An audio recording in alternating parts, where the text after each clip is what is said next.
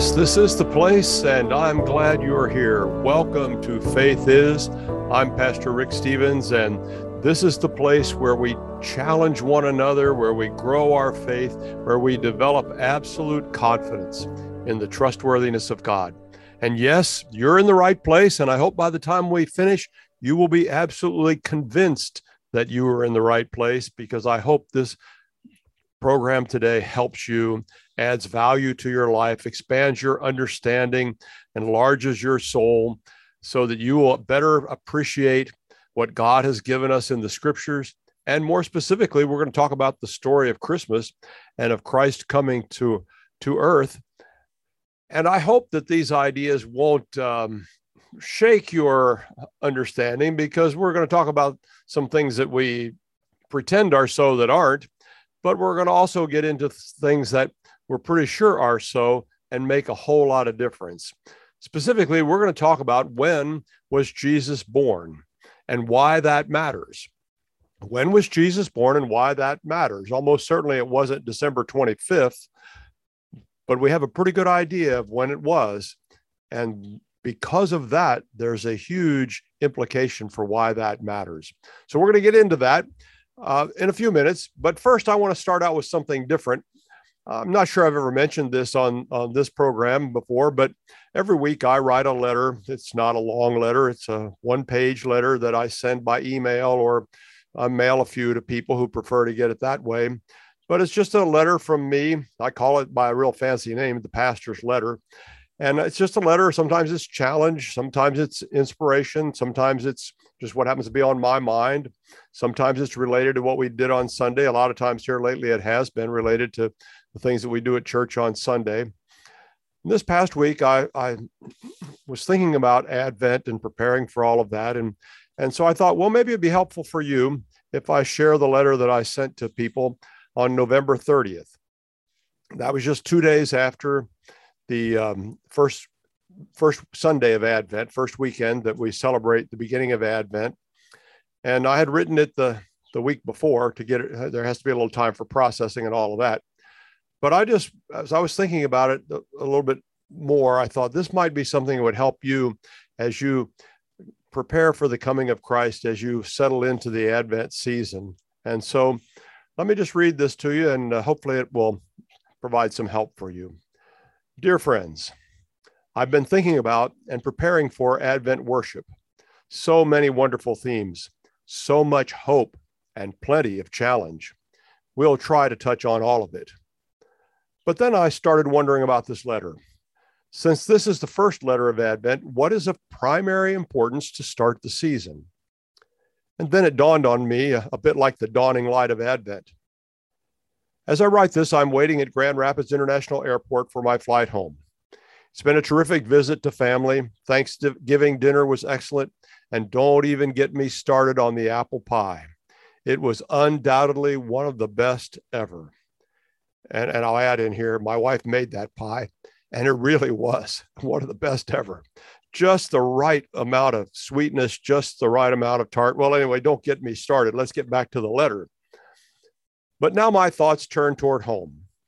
It's always a bit sad to leave family, and yet there's something about home. We're just drawn home. Home is familiar. Home is comfortable. Home is where we belong. Home is, well, home. That's why the phrase home for Christmas resonates with us. One of the primary themes of Advent is preparation for going home. Jesus reminds us, when all these things begin to happen, stand and look up, for your salvation is near. Soon we'll be going home. Of course, any trip home requires preparation. That's one of the gifts of Advent. As we anticipate and prepare for the coming of Christ at Christmas, we also prepare for his second coming and going home. One day he will call us home. At that moment, there won't be time to prepare. So prepare now. Get ready. We're going home. And it will feel like, well, home. And you know, sometimes people think about the return of Jesus and they wonder about what's going on and they get caught up in the speculations and all of that. I don't think that's the point at all. In fact, I discourage speculations. Jesus himself said that the Father knew, he didn't know.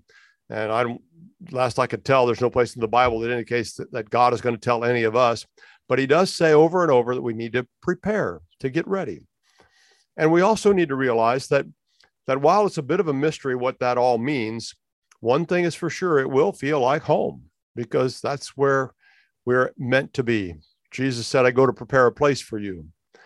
And so that place is where we were meant to be, prepared just for us. And so we are going home. That's one of the key points of Advent, the realization that one day he's coming, and the reminder we need to prepare.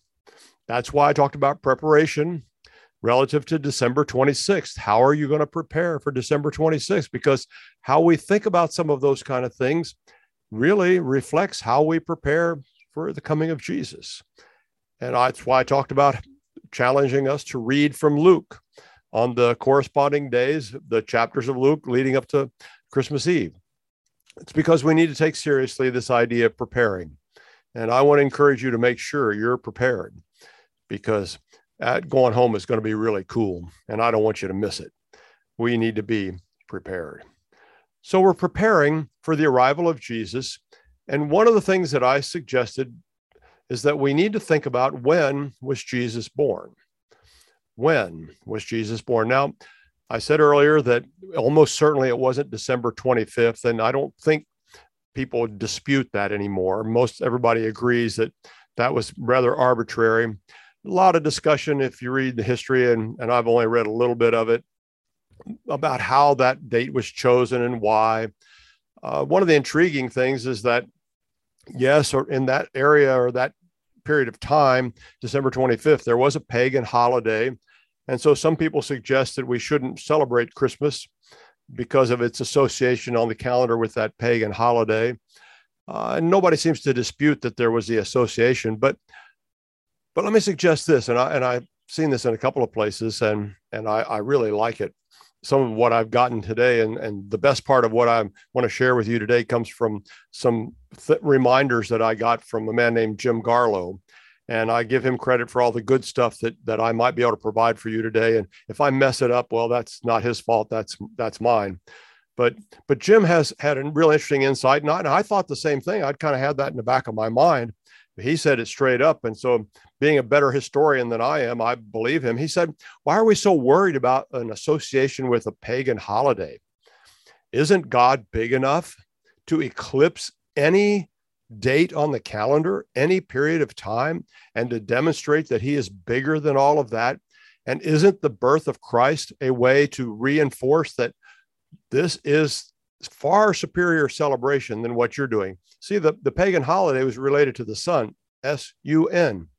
And isn't it interesting, and wouldn't it be like God to say, hey, get your mind off that sun, S-U-N, and look at my son, S-O-N. He is the Christ. He's the one that's going to save the world from its sins. And I think that that's a very, very helpful way to look at that. Let's think about how God can eclipse the worst things that happen. Let's think about how God can take terrible circumstances in our lives and in a way that we could hardly anticipate and we can hardly describe. He makes something good out of that. And he's able to redeem the worst things that happen to people, because that's what he does. And so I don't think we need to worry about the association with December 25th. And I don't think we need to worry about changing our celebration time. I'm going to suggest that Jesus wasn't born and give you an idea of why I think he was born at a different time in the calendar. But I don't think there's any need to change the way we do things at this point. I think we just need to celebrate and put the focus on him, because the when he came isn't near as important as the reality that he did come. So let's not get all distracted by some of those other things. Let's focus on the reality that he came. And let's talk about, when was he born and why is that significant? Why should that matter to us? Well, to do that, we're going to draw on a couple of sources, primarily Luke. And I want you to look at the first couple of chapters of Luke. We're going to look mostly at chapter 1.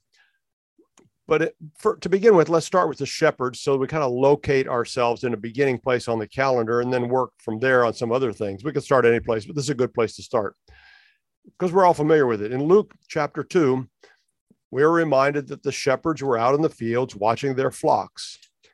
And at night, the angel came and spoke to them and announced the coming of Jesus, the birth of Jesus. So the key part of this for us to say, now, when was Jesus born, is the idea, the reality, the biblical support for the shepherds were out in the fields.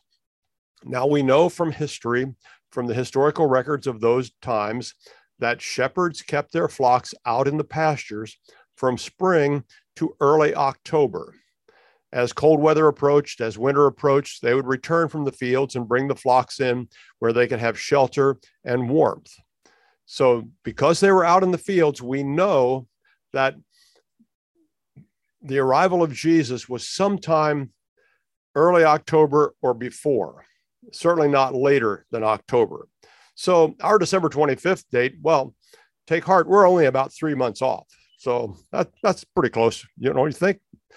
Well, that narrows it down a little bit, that it had to have been sometime when the shepherds had their flocks out in the pasture from spring to early October, approximately. And to be sure, it's difficult to be real precise about this because we don't have that precise of information. We have really excellent information. I think if you have never put this together, you will connect some dots today and you'll agree this is really helpful stuff. So let's now tackle some more information we get from these early verses in Luke, chapters 1 and 2. Let's start with this. Priests in those days rotated their temple service. They were divided into 24 groups, and we know this from historical records. I'm not sure you can find all of this exactly in the pages of the Bible, but we know this from the records and the history that was kept, that they were divided into 24 groups that rotated their temple service. We know that the Abijah group was the 8th group, and they served in the temple during the 10th week, what they called the 10th week. In our calendar, and I'm going to use our calendar for reference because it just gets too confusing to try to go back and forth. So the 10th week would have been, in their cycle, in the way they measured it, would have been approximately mid-May to mid-June. Okay, so that's when the Abijah group served in the temple. That's when they performed their priestly duties. That's when they took their turn in the rotation to serve in the temple in Jerusalem. Now, in Luke chapter 1, we read about a man named Zechariah. Now, you may remember that name. Zechariah was Elizabeth's husband. Zechariah and Elizabeth were the parents of John the Baptist. So the Gospel of Luke, the Gospel according to Luke, opens with the story of the birth of John the Baptist. And so let me just read a little bit here, starting with Luke chapter 1, verse 5, and I'm going to use the New International Version today to read from. Verse 5, in the time of Herod, king of Judea, there was a priest named Zechariah who belonged to the priestly division of Abijah. His wife Elizabeth was also a descendant of Aaron. Both of them were righteous in the sight of God, observing all the Lord's commands and decrees blamelessly. But they were childless because Elizabeth was not able to conceive, and they were both very old. So what's important here to get started is that Zechariah was a member of the division of priests named Abijah. He was part of the Abijah group, and the Abijah group served in the temple mid-May to mid-June. We don't know the exact dates, but that's a good range. Okay, so part of the story was that when Zechariah was serving in the temple, it was his turn to go in to the place where they burned incense. And he was chosen by Lot to go in there and do that. And he met an angel in there that told him that he and his wife were going to have a baby. Now, that was pretty stunning news because we just read they were both very old. And so that really caught Zechariah by surprise. And he didn't quite believe the angel. And so you may remember the story. The angel said, well, because you didn't believe it, doesn't mean it's not going to happen, but it means you're not going to be able to speak until it does happen. And so Zechariah finishes his priestly service, and this is the part that begins to make sense to us. And people there realized he had seen a vision. They couldn't quite put it all together because of all that, and then he couldn't speak about it. So that was really interesting. So in verse 23, we pick up the story. He's finished his priestly duties now between mid-May and mid-June. And verse 23 of chapter 1 says, when his time of service was completed, he returned home. After this, his wife Elizabeth became pregnant and for 5 months remained in seclusion. The Lord has done this for me, she said. In these days, he has shown his favor and taken away my disgrace among the people.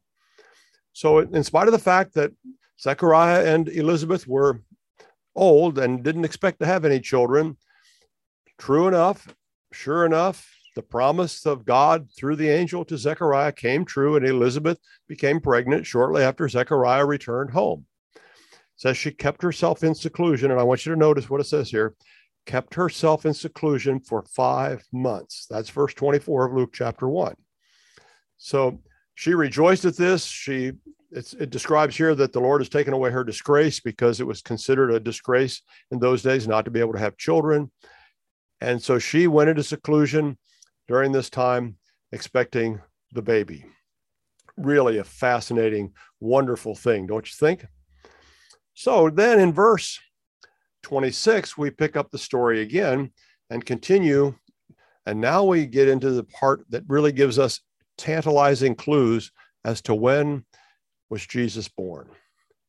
Verse 26, in the 6th month of Elizabeth's pregnancy, God sent the angel Gabriel to Nazareth, a town in Galilee, to a virgin pledged to be married to a man named Joseph, a descendant of David. The virgin's name was Mary. The angel went to her and said, "Greetings, you who are highly favored. The Lord is with you." Mary was greatly troubled at his words and wondered what kind of greeting this might be. But the angel said to her, "Do not be afraid, Mary. You have found favor with God. You will conceive and give birth to a son, and you are to call him Jesus. He will be great and will be called the Son of the Most High.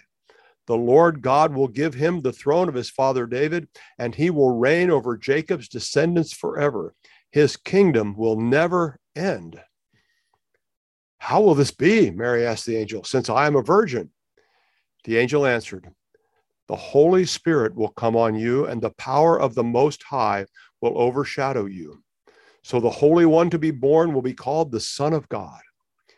Even Elizabeth, your relative, is going to have a child in her old age, and she who was said to be unable to conceive is in her 6th month.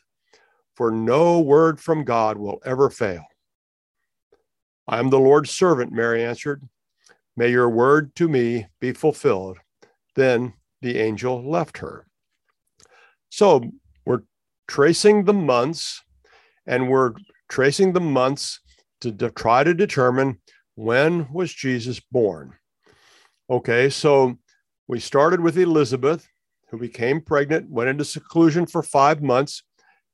And then in the 6th month of her pregnancy, an angel appeared to Mary and said that the Holy Spirit would overshadow her and that she would become pregnant with a baby, and she would name him Jesus. He would be the Son of the Most High. The Lord God will give him the throne of his father David, and he will reign over Jacob's descendants forever. His kingdom will never end. Quite an announcement. So the 6th month is, if you're counting, remember, Zechariah served mid-May to mid-June. So 6 months later would be July, August, September, October, November, December. That would be 6 months. And it was in that 6th month of Elizabeth's pregnancy that the angel appeared to Mary, and Mary became pregnant with the Son of God. So that would be December. Follow so far? Okay, let's continue. Verse 39, this picks up right after the angel left Mary. At that time, Mary got ready and hurried to a town in the hill country of Judea, where she entered Zechariah's home and greeted Elizabeth. When Elizabeth heard Mary's greeting, the baby leaped in her womb, and Elizabeth was filled with the Holy Spirit. In a loud voice, she exclaimed, "Blessed are you among women, and blessed is the child you will bear. But why am I so favored that the mother of my Lord should come to me? As soon as the sound of your greeting reached my ears, the baby in my womb leaped for joy. blessed is she who has believed that the Lord would fulfill his promises to her. So if there was any doubt that Mary became pregnant in the 6th month of Elizabeth's pregnancy, it's satisfied there, because when Mary goes to visit Elizabeth and she walks in, Elizabeth's child that has not yet been born yet, John the Baptist has not yet been born, leaped in her womb, and she recognized that Mary was going to bear a child, and this child would be special. This child would be blessed. And so we have set up the chronology to determine, and through the text of the Bible, to determine when Jesus was born. So if Mary became pregnant in the 6 months of Elizabeth's pregnancy, and that 6th month was December, then 9 months later, the period of time it takes for a baby to be born would be about mid to late September. So yeah, we're about 3 months off in our choice of date to celebrate the birth of Christ.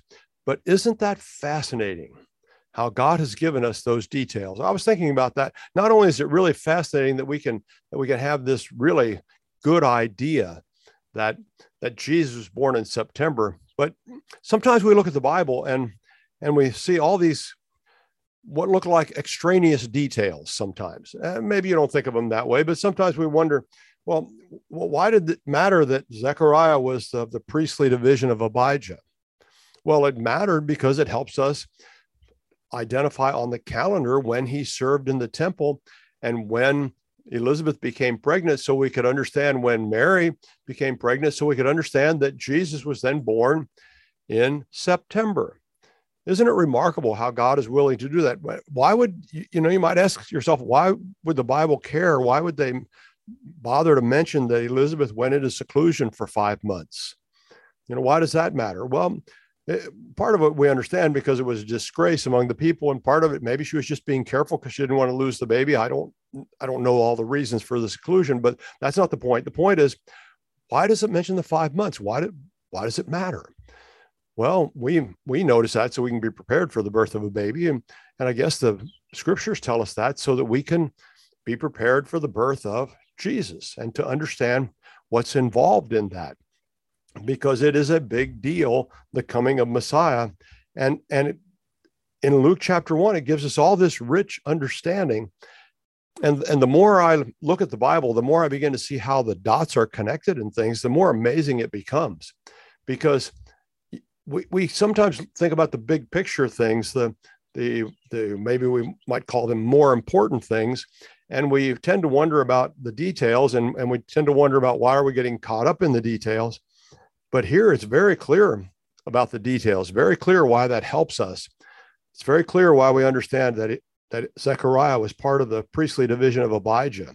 It's very clear that we understand that he and Elizabeth were old and had not been able to have children, but now, because of God's work in their lives, the angel comes and says, you're going to have a baby.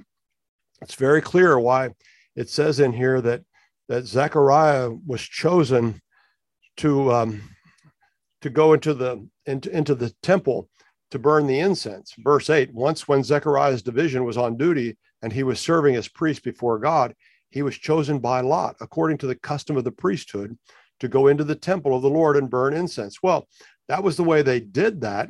They did go in there and choose them by lot, but isn't it remarkable how God had his hand on that?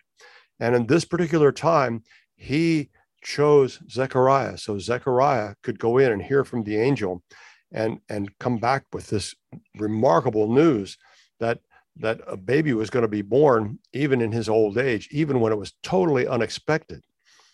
And isn't it remarkable that we're told how great a guy was and how faithful he and Elizabeth served God, but then we're told quite honestly that, Zechariah had trouble with that. How can I be sure of this? I'm an old man and my wife is well along in years. And the angel said, I am Gabriel. I stand in the presence of God, and I have been sent to speak to you and to tell you this good news. And now you will be silent and not able to speak until the day this happens, because you did not believe my words, which will come true at their appointed time. Isn't that remarkable? Here's a man who has been faithful all of his life, but quite understandably, we would say he had trouble believing the angel. And the angel said, hey, it's going to happen. There's no doubt about this. But you're going to be silent and not able to speak until it happens because you didn't believe my words. And you should have believed my words because I stand. Remember, Gabriel said, I am Gabriel. I stand in the presence of God. And I've been sent to talk to you. Isn't that remarkable? What amazing detail we have. And so Zechariah spent a longer time in there doing his priestly duties than expected. It normally didn't take as long as he spent. And so people were wondering what had happened, and it was very clear when he came out that something had happened, and they realized that he had seen this vision. He had met this angel, and all he could do was try to communicate with some kind of sign language because he was not able to speak. And then the events unfold most remarkably. Elizabeth becomes pregnant. In her 6th month, Mary hears from the angel and goes to see Elizabeth. And it's confirmed between the two of them that God was up to something truly remarkable. And 9 months later, based upon this information that we have in Luke, 9 months later, Jesus would have been born sometime in September, probably about mid-September, maybe late September, but probably something in that area, mid to late September. We don't, again, know exactly, but there's something really important happened in the life of God's people at that time of the year, besides the birth of Jesus. And so part of what we want to think about, and we're going to do that in a little bit when we get back from taking a break, partly what we want to think about is, why does it matter that we know when Jesus was born? Well, in one sense, it doesn't, because as I said, and we need to remind ourselves, what matters is the reality of Jesus' arrival, not so much the details. The fact that he really is the Son of God. He came to save people from their sins. That really matters. But there's another connection that I want to talk about that's absolutely intriguing, that sheds even more light and more depth of meaning to the coming of Jesus and what it means for us, for you, for me, for all of humanity. Because there was something intriguing that took place in the life of Israel at the end of September. They had, like we have, a rhythm to our years. We have, if you start at the first of the year, we have New Year's Day, and it's a holiday, and it kind of wraps up the season that begins with Advent and finishes at Christmas, or really finishes at New Year's, and then life returns more to normal. Well, and then we begin in a few weeks to think about Lent and or the events of Holy Week. And that's kind of the rhythm of our year. And then after that would be Pentecost, as we think about it in terms of Christian terms.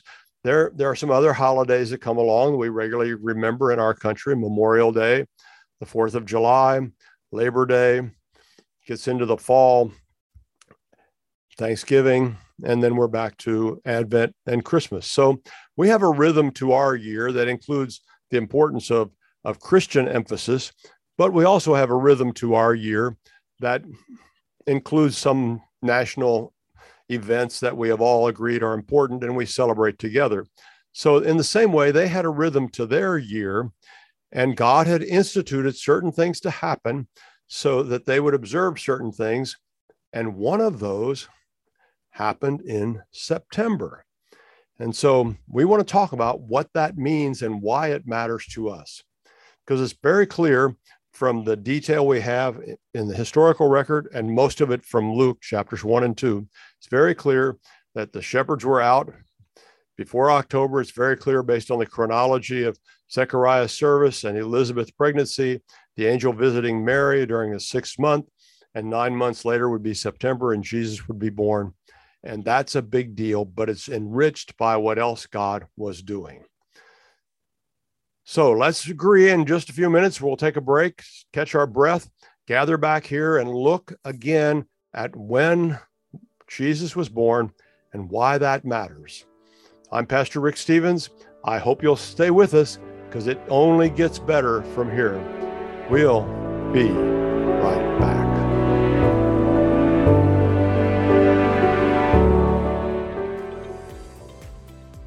I'm excited to talk about a new product from Healthy Cell, AC11. This is a patented bioactive extract of Uncaria tomentosa from the Amazon rainforest. It supports cell DNA repair and health span. It's a dietary supplement. I'm excited to try it. Many are interested in longevity and attenuation of senescence. We know that telomere length and other biologic measures are related to senescence in clinical and preclinical studies, particularly of animal models. And I can tell you as a doctor, dietary supplements do hold the promise of attenuating repair and damage in our body due to stress, physical wear and tear, sunlight, etc. And there's a tremendous opportunity for supplements to help us in this area. And so Healthy Cell has brought a product to market for you to try as part of your health portfolio. So please go to healthycell.com and in the promotional code, list out loud for 20% off your first purchase of products from Healthy Cell. Let's get real. Let's get loud on America Out Loud Talk Radio. Each of us is born with 30 trillion cells that make us. These cells determine how we feel, perform, sleep, focus, and how long we live. And to live our best life, all we have to do is feed our cells. But most food and supplements don't reach our cells, keeping us from reaching our full potential. Make every cell count with Healthy Cell. Founded with a mission to empower people to take control of their own health at the most fundamental level, Dr. Vincent Giampapa, world-renowned cell researcher and medical doctor, created supplements that work at the cellular level to boost immune health, sleep better, focus deeper, and stay younger longer. Go to healthycell.com and use code OUTLOUD for 20% off your first order of any product. And that's healthycell.com. HEALTHYCELL, and use code OUTLOUD for 20% off.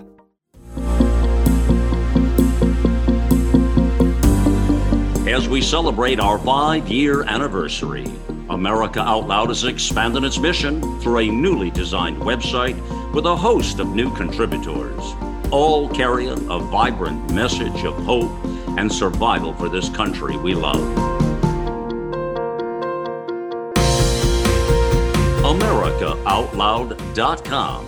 Together, we'll secure the future for generations to come.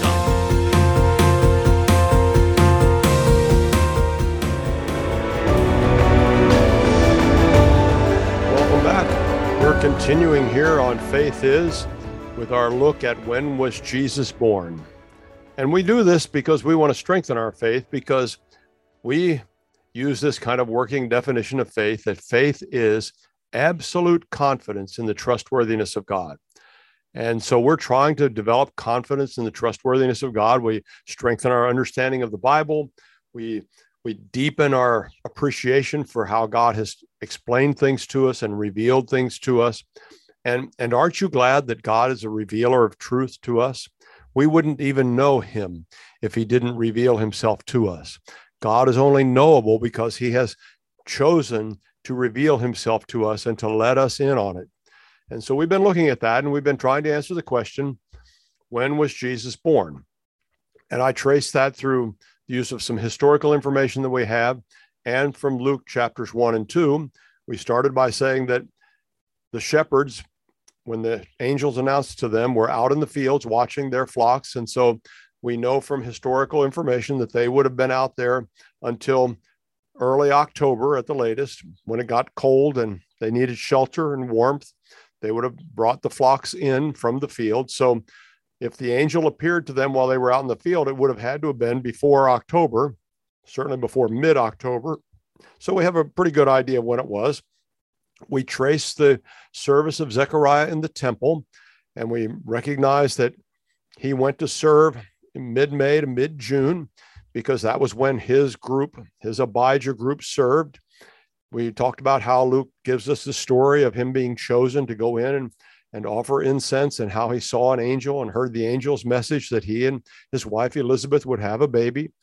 That baby was John the Baptist. And he didn't really believe the angel because he knew the reality was they were too old to have children. And the angel said, "Oh, it's going to happen. And since you didn't believe, you won't be able to talk about it until it happens, and then you'll be able to talk about it." So true enough, he comes out. Everybody realized something amazing had happened. He goes home just as the angel said. And the angel, remember, had introduced himself or herself, whichever way you think of angels, to Zechariah and saying, "I'm Gabriel. I stand in the presence of the Lord." So this was high level information, high level messenger. Sure enough, Elizabeth becomes pregnant. She goes into seclusion, rejoicing for 5 months. And then Luke chapter 1 tells us the story of the angel visiting Mary in the 6th month of Elizabeth's pregnancy. So we're following that. So from mid-June, 6 months later would be sometime in December. So Mary hears from the angel, becomes pregnant, goes to visit Elizabeth. Their conversation confirms that what's been going on, that Elizabeth recognizes Mary is going to be the mother of Jesus, and they rejoice together. It's a very big deal. And we know that babies take 9 months to get here. Sometimes it's a long 9 months. Sometimes we think it goes by pretty quickly. But Jesus would have been born then sometime in September, probably mid to late September. We don't know exactly, but that's as close as we're able to tell. But that's pretty close from what the Bible has given us, a lot of this detailed information. So we ended at that point by saying we were only 3 months off. If Jesus was born mid to late September, we were just a little bit off in our celebration. We also reminded ourselves it didn't matter. We didn't need to change. But what I think is helpful and matters is that there are some other significant things that happen, and one of them happens in September in the life of God's people. Now, if you read the Old Testament scriptures, and they are so valuable and beneficial, you can read in Leviticus chapter 23, where God establishes certain festivals or feasts, or we might call them holidays, for his people. He says these are to be observed, and you're to be faithful in observing them. And there are 7 of them. There are some other ones that God's people observe, but these are the 7 that he gave them in Leviticus. That doesn't take anything away from some of the other ones that have been added, like Hanukkah and so forth. They have value, but we're focusing on these 7 because these represent the broad scope of what God is doing. Not to diminish the others, don't hear me saying that, but there's a reason we focus on these 7, because God seems to have used them for very interesting purposes. So the 7 feasts, festivals, or holidays are Passover, unleavened bread, first fruits, Pentecost, trumpets, Day of Atonement, and tabernacles.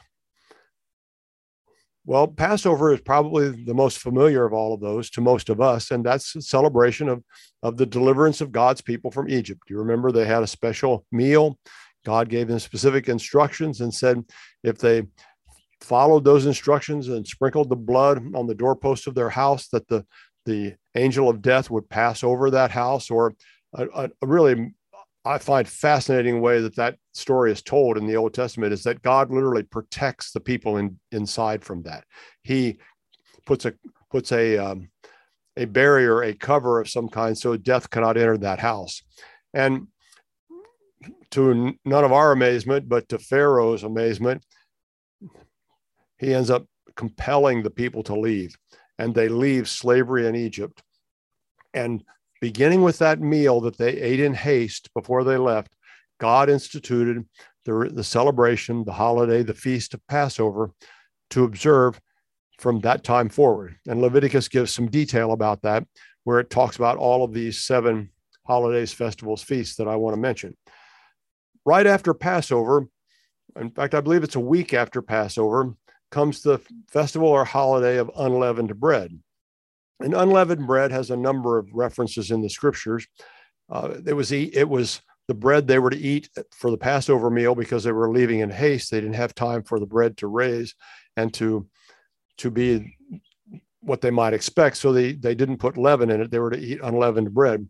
There are other places in the scriptures where it gives us some tantalizing details about how they treated leaven at certain times.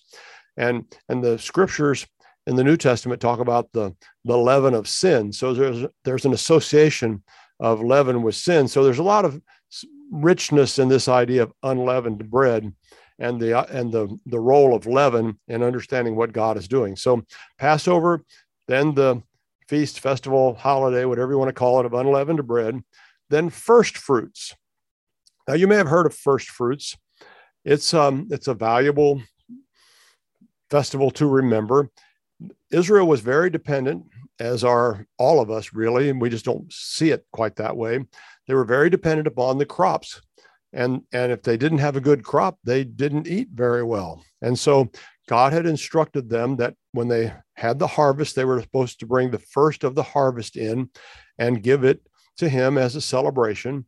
It's similar to what we talk about when we give God the first part of the money that we earn. That's what we call tithes and offerings, similar to that.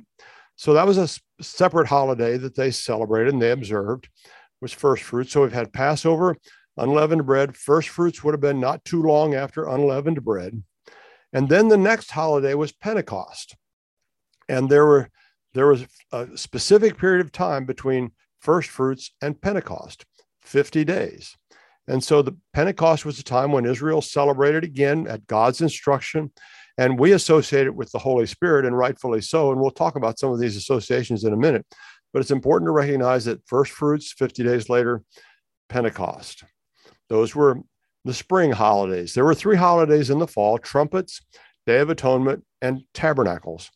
Trumpets would be kind of an announcement idea. They probably blew the shofar, some things like that. It was a celebratory feast, again, a festival, and a lot of these were connected to the agriculture part of their life, the agrarian lifestyle they had. They needed to survive, so they would have these celebrations, and this one was trumpets, then followed by the Day of Atonement. And that was a very big deal because that was the day that the whole nation, the whole group of God's people confessed their sin and brought that sin to God for atonement. One of the interesting things that they did on the Day of Atonement was they had what we call, and what the Bible calls, a scapegoat, where the priest would put his hand on the head of the goat and symbolically transfer the sins of the people to the goat. And then they would drive the goat out away from the people out into the wilderness as a symbolic way of seeing how God would remove their sin from them and how important it was that they deal with sin on the Day of Atonement. And that's still celebrated today. You probably recognize several of these feasts. You'll hear them mentioned even today. And then the last one was the festival or holiday or Feast of Tabernacles. That's kind of interesting because during the Feast of Tabernacles, the people were instructed to move out of their homes and to live in what we might call a tent, a temporary shelter. And they were instructed to build this shelter and stay in it for a week. And it was a reminder that God had them live in shelters temporarily on their way from Egypt to the Promised Land. And he wanted them to remember that. And I think he wanted them to remember one more thing, and that's what we're going to talk about in its significance. So people have looked at this series of holidays in the Old Testament and tried to understand why God gave them to us. And remarkably, it's as though God is using all of these kinds of things to point us to the story of Jesus and to the coming of Christ to save people from their sins. So it's not too difficult for us to think about Passover and to recognize, we've heard that connection made a number of times, that Jesus came as the sacrificial lamb, the Lamb of God that takes away the sins of the world. We understand that he was crucified at the Passover time. And so we think of Passover in terms of salvation, in terms of the deliverance from Egypt, and in terms of how Jesus died for the sin of the world. Then we get right away after that to the holiday feast festival of unleavened bread, and it reminds us of the burial of Jesus. The bread didn't rise, and it's equated with, as people look at this and study it and say, look how God has told us the story of Jesus in these festivals, feasts holidays, unleavened bread represents the burial of Jesus because Jesus died and was buried. And then first fruits represents, sure, you guessed that, resurrection. Well, when a harvest comes up, that's as though new life has come. When it's brought in, it's life-sustaining for the people because they have food to eat and they will be well for another year pending next year's harvest. And so they have a big celebration of first fruits. They thank God and honor God. And so it's really easy to see how that's equated with resurrection. So Jesus' death at Passover, burial, unleavened bread, and resurrection, first fruits. Now, some people get a little nervous when we talk about these Old Testament images, and I want to assure you shouldn't get nervous about that. Not at all. Remember, these are our people too. Many of us, probably most of the people listening to me today, are Gentiles, and we were engrafted into this tribe that started way back then. And this is our history too now. And it's a remarkable thing how God has given us these pictures, these windows into what he was up to, even way back then when we didn't really know the full story. The full story only was revealed when Jesus came in, and we have the story in Matthew, Mark, Luke, and John. So Pentecost, unleavened bread, first fruits, Jesus' death, Jesus' burial, Jesus' resurrection. And then Pentecost. 50 days later, their celebration of Pentecost, we associate with the coming of the Holy Spirit, which is rightfully so because we read that that's when the Holy Spirit came. The Spirit came at Pentecost, and Pentecost was this festival, this feast. Isn't that cool how in these springtime holidays that God had given his people, they have been acting out the whole story of the coming of Jesus for all of these years, year after year after year. That's one reason that I like that our church, we tell the story of Jesus every year, starting at Advent, and we highlight the life of Jesus all the way up through the Ascension, all the way through January, February, March, April, May.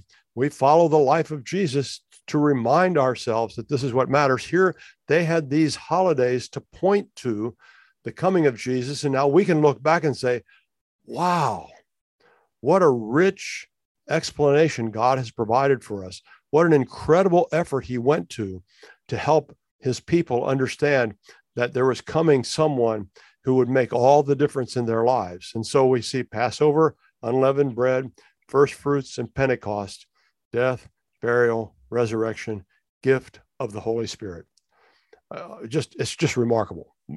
I don't see how we can not be excited about that. And so that's the kind of the historical summary in those 4 feasts of Jesus' first coming. Well, there was a period of time between Pentecost and the next feast, and that feast came, that was the Feast of Trumpets. Well, what do we associate with trumpets? And I think this is just really remarkable. We associate with trumpets with the return of Jesus, his second coming. It will be announced that way. We read some really dramatic things in the New Testament, but it's remarkable to think that they had a feast that reminds us that equates to us with the coming of Jesus the second time, where he would be announced with trumpets, and he's going to come in a very different way than he came the first time. And it's characterized by this Feast of Trumpets. It's followed by, in the sequence that God gave us in Leviticus chapter 23, it's followed by the Day of Atonement. Now, the Day of Atonement, I mentioned earlier, was when they brought their sins to God and confessed them so that they could be atoned for at that particular festival once a year. That was what was explained in Leviticus. We understand, and we look at this in terms of God's salvation history, that the Day of Atonement is representative of the Day of Judgment. Because when Jesus returns, the Bible tells us that everything's going to be made right. All of the wrongs will be made right. Everything will have to be corrected. This will be the Day of Judgment. Those that follow Jesus will be welcomed in. Those that have chosen not to will not be welcomed in. And so judgment is a serious event. And the Day of Atonement was a serious festival. So you go from the celebration of harvest and trumpets and the return of Jesus to the solemn realization that sin had to be dealt with. The wrongs had to be made right. The sin was symbolically placed on the scapegoat. That was one of the things that they did, and driven out from the company of the people, out of the camp, so to speak, out away from the people, carrying their sins away. And this reminds us of the day of judgment that we need to be prepared for. We talk about preparation and Advent. That's part of what we mean. The preparation so that we are right with God, so that we are faithful followers of his, so we are people of the covenant, shall we say. And I remind people, this is not something to be feared unless you're trying to play both sides of the street. Well, I want a little bit of God, just enough so maybe I can make it through that, but I don't want so much of God that I have to give up what I want to do. You know, the real heart of temptation comes down to, do I do what I want to do, or do I do what God wants me to do? And that's very well represented in the Day of Atonement, where we have to decide, do I follow what God wants me to do, or do I do what I want to do? And the temptations, even back in the garden, were not about, come follow me. Satan didn't say, come follow me. Satan said, follow your own wants, your own wishes, your own desires, when he tempted them to eat of the fruit that God said, leave alone. So temptation, judgment really comes down to, do we choose to do what God asks us to do, expects us to do, commands us to do? Or do we say, no, I think I'll do it my way. And, well, I hope I'll be okay in the end. God's not into the hope I'll be okay. God's into the follow me faithfully. Your life will be best for that. And so then the final feast in all of this is the Feast of Tabernacles. Now, I mentioned earlier, tabernacles is where the people would move out of their homes and live in a temporary shelter. We would call it a tent. They would have had some other type of structure probably. That wouldn't be like our tents, but it was a temporary place for them to live. And it was a reminder that when they left Egypt, they lived in these temporary structures on their way to the promised land. And God didn't want them to forget all of that. That was part of the story. But I think there's another part of that is absolutely fascinating and so beneficial to help us understand. When God's people left Egypt, they crossed the Red Sea. Remember, God parted the waters. They went to Sinai. God began to give them instructions, began to teach them how to get along with a holy God, began to explain everything that they needed to do, including how they were to set up camp. And they were to set up their arrangement, the people, around a central meeting place. We call it a tabernacle. They set up it was a temporary portable worship center, we might say. We might call it a church. It was the place where the people paid homage to God, where they worshiped.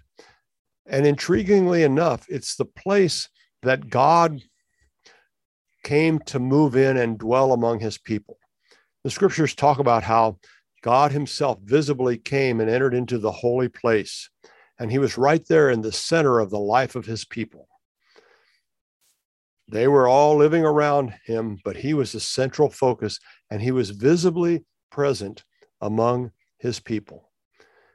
And we call that the tabernacle. We call this feast the Feast of Tabernacles. And this feast took place. Yeah, you're way ahead of me. I know you're a bright audience. You're way ahead of me. This feast took place in late September every year. So here the people are living in their temporary shelters, reminded of how they traveled out of Egypt. God was the central figure in all of that. In the temporary worship center, the tabernacle, his visible presence was there. And now Jesus, who becomes the visible presence of God with his people, being born as a baby, arrives into our world in September. Perhaps, I can't prove it, but I think you see where the evidence has led us, perhaps, and intriguingly, at the time they were celebrating the Feast of Tabernacles, where they were living in these shelters, and Jesus comes to live among his people. Then, in the same way, he was visibly present among his people in that original tabernacle. I looked that up, and I was really quite fascinated to find this, because I remember years ago hearing the word tabernacle used more than we do now. We don't use that word very much. It's kind of of an outdated word. But I thought I remembered hearing some quotes from the Bible about that. And so I looked it up and I didn't find what I thought I would find, but I found this from John chapter 1, verse 14. And the Word became flesh and tabernacled among us. Did you get that? The Word became flesh and tabernacled among us. That's the translation. It's called the Tree of Life version. That's the translation. We usually say the Word became flesh and dwelt among us, but tabernacled is the same idea. And can you imagine? Look at the richness of God's revelation that Jesus is born during the Feast of Tabernacles, showing us that God has come to dwell among us, to live among us. However we use the words, you can say, well, that word tabernacle, you're just making it up. I don't think so. The concept is sound. However we express it, the concept is sound, that God himself came and lived among his people. We know that from the ancient record in the Old Testament, when they were living in tents surrounding that temporary worship center that we call the tabernacle. We know that God came down and visibly entered that center so that they would know he was there. We also know he visibly led them through the rest of their journey, because he would move ahead of them and they would follow. And here we are reminded in the New Testament, in John chapter 1, that the Word became flesh and tabernacled among us. That is so cool. And one more thing. In Matthew chapter 1, the virgin will conceive and give birth to a son, and they will call him, are you ready for it? Of course you are. You know where I'm going. They will call him Emmanuel, which means God with us. Isn't it amazing the extent to which God would want to communicate to us, to his people over all time and in all places, that he desperately wants us to know he is with us? I don't know about your circumstances today. I don't know what life's ups and downs have brought you, but when you're a follower of Jesus, you have the assurance that God is with you. Remember Jesus' promise, I will never leave you or forsake you. And now here, even in the birth of Jesus, that we have come to discover he was born mid to late September. The Feast of Tabernacles was held mid to late September, and God sent his son to be with his people during that period of time. They were remembering leaving Egypt and being led by the visible presence of God among them. God really is with us, and God is with you when you follow him. And if you're not following him, Advent's the time to prepare. Get ready to go home. Turn your life in his direction. The good news of the gospel is there's a new king has arrived. Believe the good news. Give your allegiance to Jesus. That's what he asked. And then he says, I will be with you. Emmanuel, God with us, because he tabernacles among us. Aren't you thankful that God is so kind to us, that he blesses us so much? You be blessed this week. And I'll be back next week and we'll be blessed some more together. Thanks for listening.